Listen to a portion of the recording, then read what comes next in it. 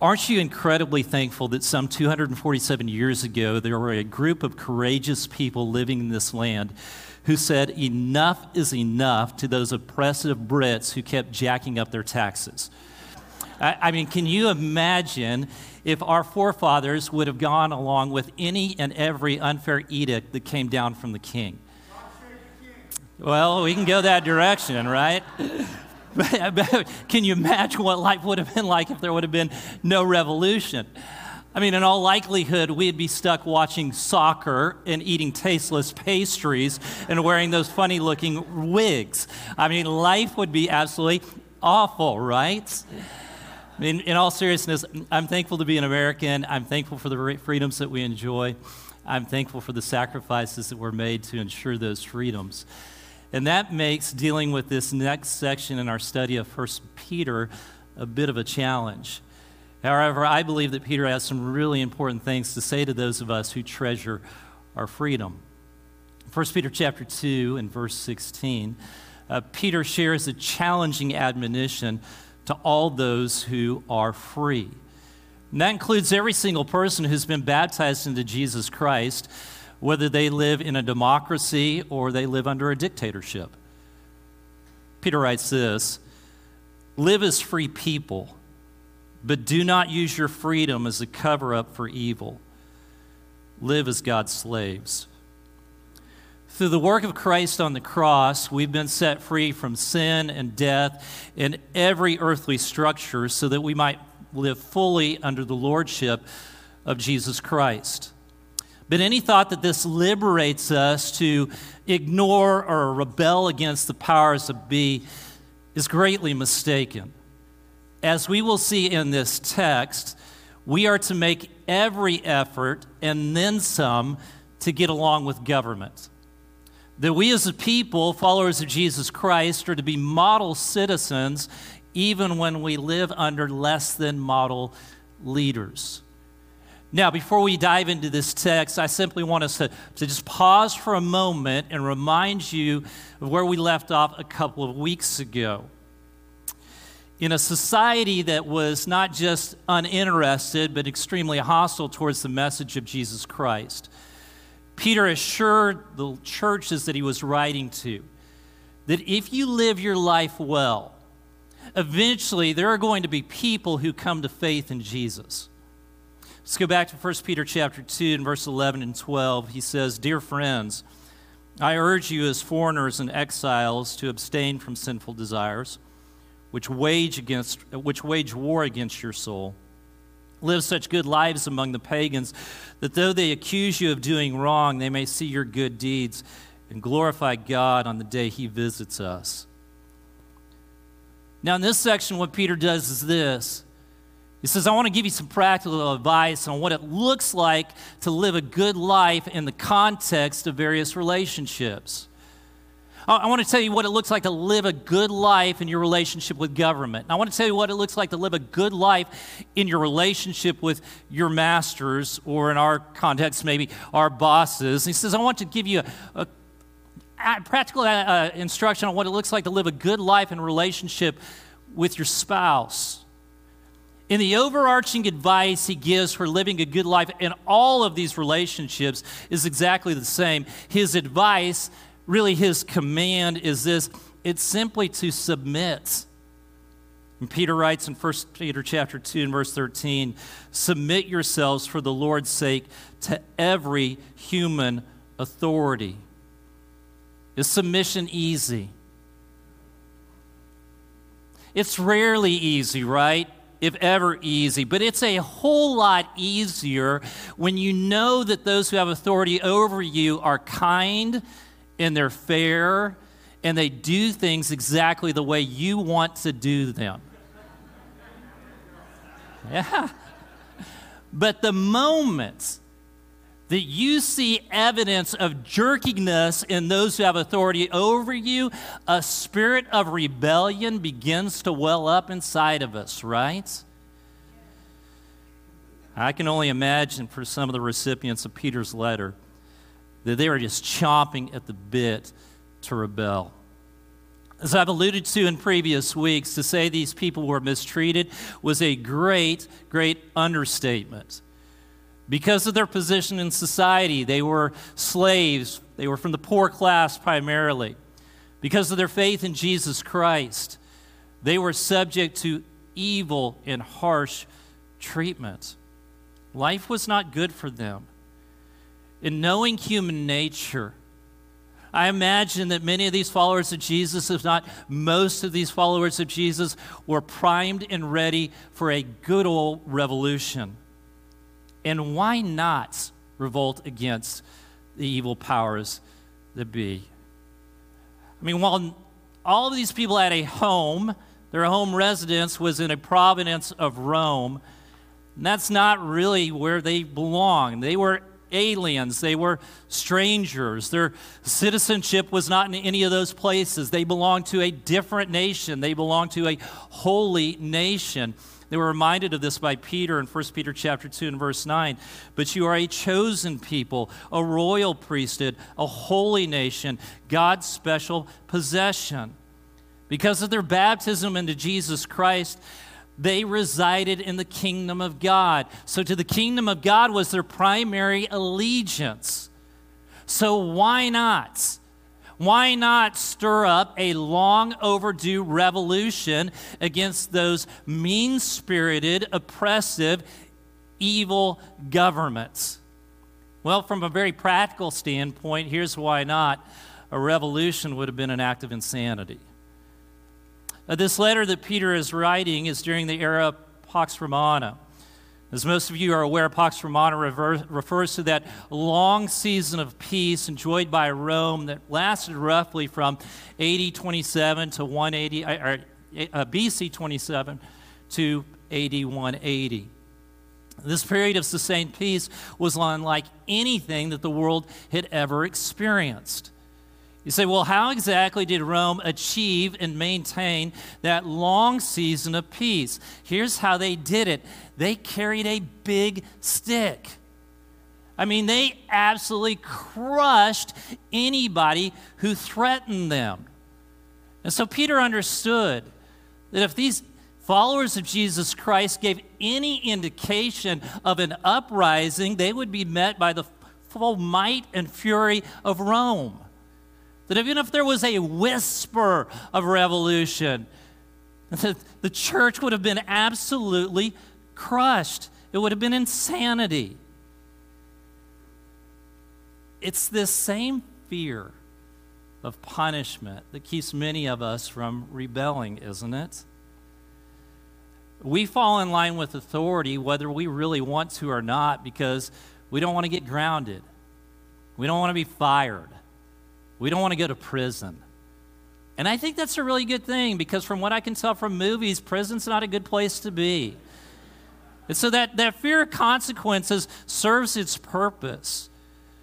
But that fear of consequences, it may keep outright revolution at bay, but it rarely elicits total obedience.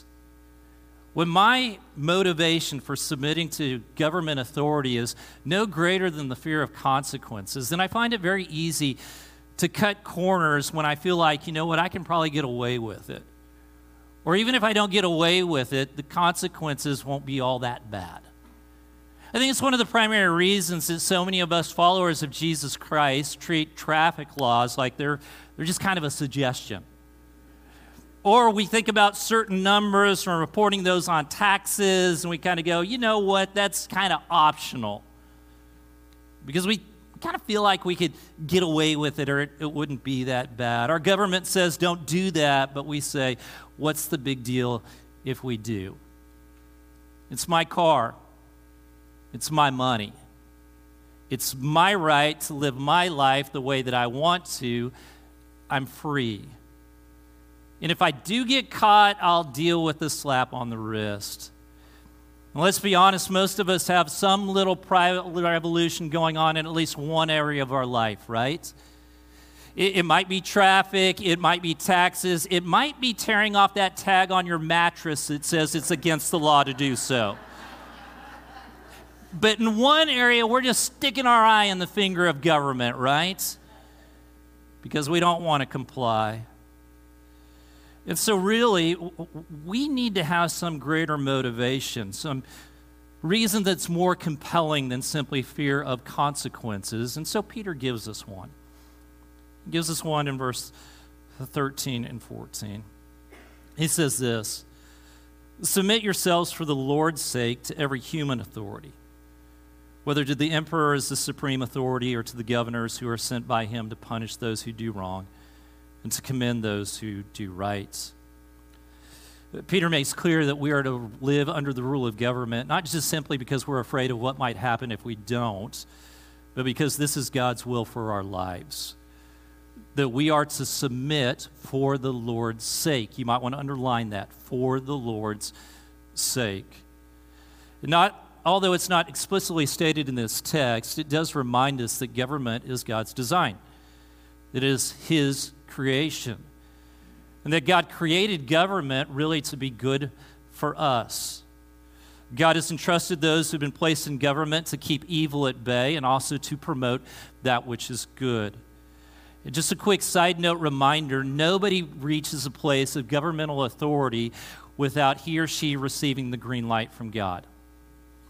In Daniel chapter 2 and verse 21, it said this, that God deposes kings and he raises up others.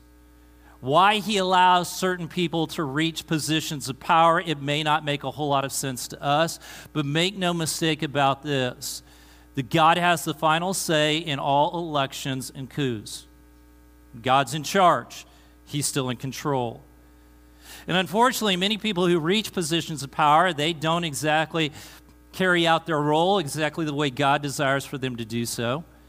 I mean, we could spend all day talking about all the different ways that government, be it first century Rome or our government today, has failed to stop evil and to promote that which is good. In fact, in too many instances, they've done the exact opposite. They have promoted what is evil and they have stopped what is good. But the failure of government is no excuse for us to fail to abide by God's will for us as citizens of the kingdom of God who happen to reside in the USA or any other country for that matter. It is choosing to live under the authority of government that we honor God. And on the flip side, Paul reminds us that when we choose to rebel against government, we're actually rebelling against God. Paul says this in Romans chapter 13 and verse 1 and 2 and then verse 5. "Let everyone be subject to the governing authorities, for there is no authority except that which God has established. The authorities that exist have been established by God. Consequently, whoever rebels against the authority is rebelling against what God has instituted, and those who do so will bring judgment on themselves." Verse 5, "Therefore it is necessary to submit to the authorities, not only because of possible punishment, but also as a matter of conscience."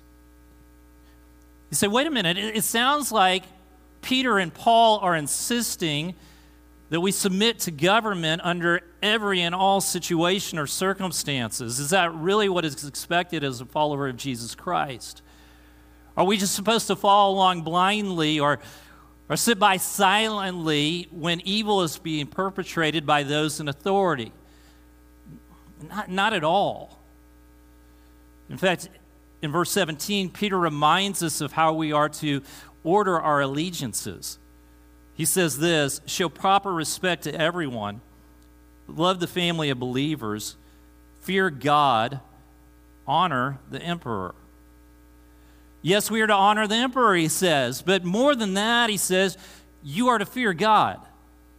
And when you truly fear God, you're not going to put up with, you're not going to participate in that which clearly goes against the expressed will of God. You're just not. And we can't. We can't. When Christians silently comply, you end up with atrocities like the Holocaust and segregation. And so we can't just stand by silently. And throughout Scripture, we are reminded that there are people who said no to government so that they could say yes to God. You take the example of a man like Daniel. He gets the word that the king of Persia has offered this edict. You're not allowed to pray for 30 days to any other god or any other human being other than me, the king of Persia. And how does Daniel respond to that edict? Does he just say, okay, I'll take a 30-day hiatus, a month-long hiatus from prayer? No, he doesn't at all, does he? He shows respect to the king, but at the same time, he knows who he's dependent upon. He knows who his allegiance is to. It is to the King of Kings. And so we read in Daniel chapter 6 and verse 10. Now, when Daniel learned that the decree had been published, he went home to his upstairs room where the windows opened towards Jerusalem. 3 times a day he got down on his knees and prayed, giving thanks to his God, just as he had done before. Government said, don't pray. Daniel said, I'm sorry, I can't go with that because my allegiance is to the King of Kings, and so he continued to pray. Well, what about Peter and John when they were told by the Sanhedrin, hey, you need to knock it off with all that Jesus propaganda? Did they say, okay, we'll back off, we won't preach about Jesus anymore? How could they? Because they had been given a direct order by King Jesus to speak his name. And so we read these words in Acts chapter 4 and verse 18 through 20. Then they called them in again and commanded them not to speak or teach at all in the name of Jesus. But Peter and John replied, which is right in God's eyes, to listen to you or to him? You be the judges. As for us, we cannot help speaking about what we have seen and heard. Likewise, it's our duty as followers of Jesus Christ to make sure that it is God's will, not government's, that takes precedence in our lives and in our society. And that means that there is a time and place for protest and civil disobedience. But our protest and civil disobedience must be carried out in the confines of governmental structure. In other words, it's all right to take to the streets to protest the action or inaction of government, but to elicit the destruction of property or to storm and trespass on the Capitol or to suggest that there should be violence is anything but submissive. There is a time and a place for protest and civil disobedience if carried out in the right way. But just because you do not agree with or do not like a decision that government has made does not give you the right to disobey. I may not personally like that government raises my taxes, but I still have to pay my taxes. Why? For the Lord's honor, for his sake. It honors God. Again, the only time there is room for outright disobedience is when the actions of government clearly run contrary to the will of God. And even then, there is no justification for acting in a way that is out of step with the way of Jesus. Submission not only demands obedience, but it also requires showing honor to those who hold a position of government. You say, are you serious? That guy in the Oval Office is not my president. I'm not about to show him honor. Well, first, don't be naive. You're a citizen of this country. He was elected president. He's your president, whether you like it or not. Now, you may not feel great about Joe Biden being your president, just like there are those who didn't feel great about Donald Trump being their president. You may not feel like either one of these individuals are qualified or should be world leaders, but I want to remind you of this, that the one who was sitting on the emperor's seat at the time of this writing, he was much, much worse. Nero was a murderous tyrant who would do whatever was necessary to protect and promote his extravagant lifestyle. He would. And yet, when Peter writes this letter to followers of Jesus Christ, what does he tell them to do? He says, honor the emperor. Now, do you think his expectation of us is any less? You say, well, wait a minute, does that mean I can't be critical of our leaders? No, that's not what I'm saying at all. Sure, we can be critical. However, I believe what it does mean is this, is that we must refrain from being vindictive and mean-spirited and demeaning in our criticism.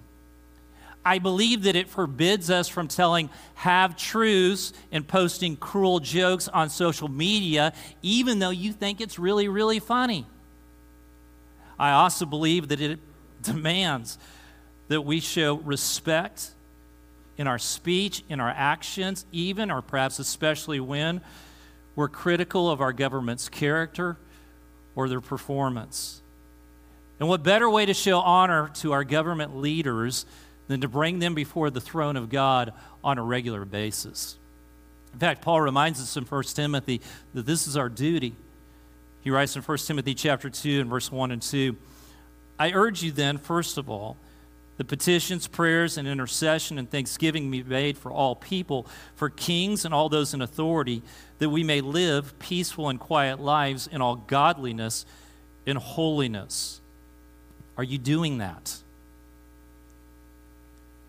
Listen, if we spend far more time criticizing those in positions of leadership than we do actually praying for them, then we have a great misunderstanding of what it means to be a citizen of the kingdom of God. We should be spending more time in prayer.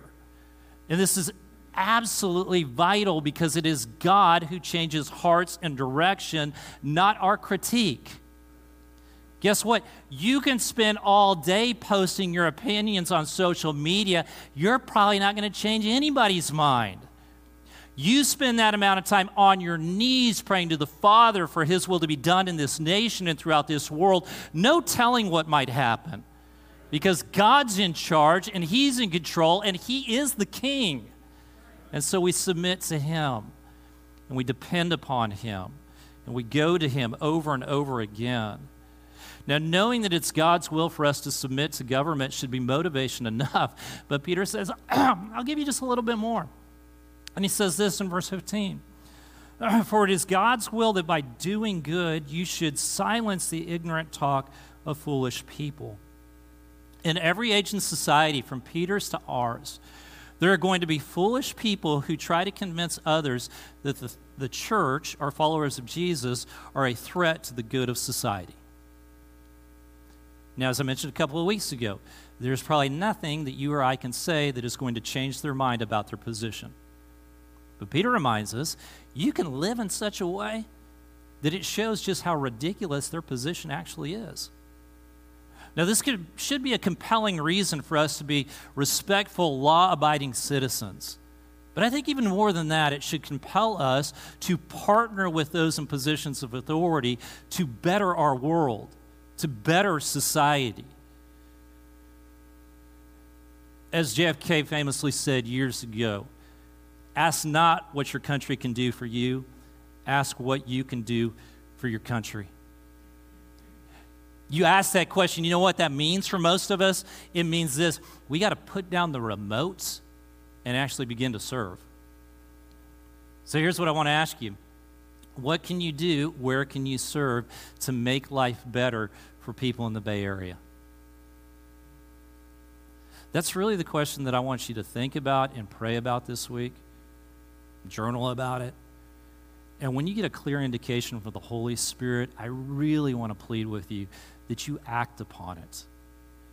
Because we as the people of God should be leading the way and making our nation a much better place for all people. And I believe through the strength of God and Jesus, we can do just that.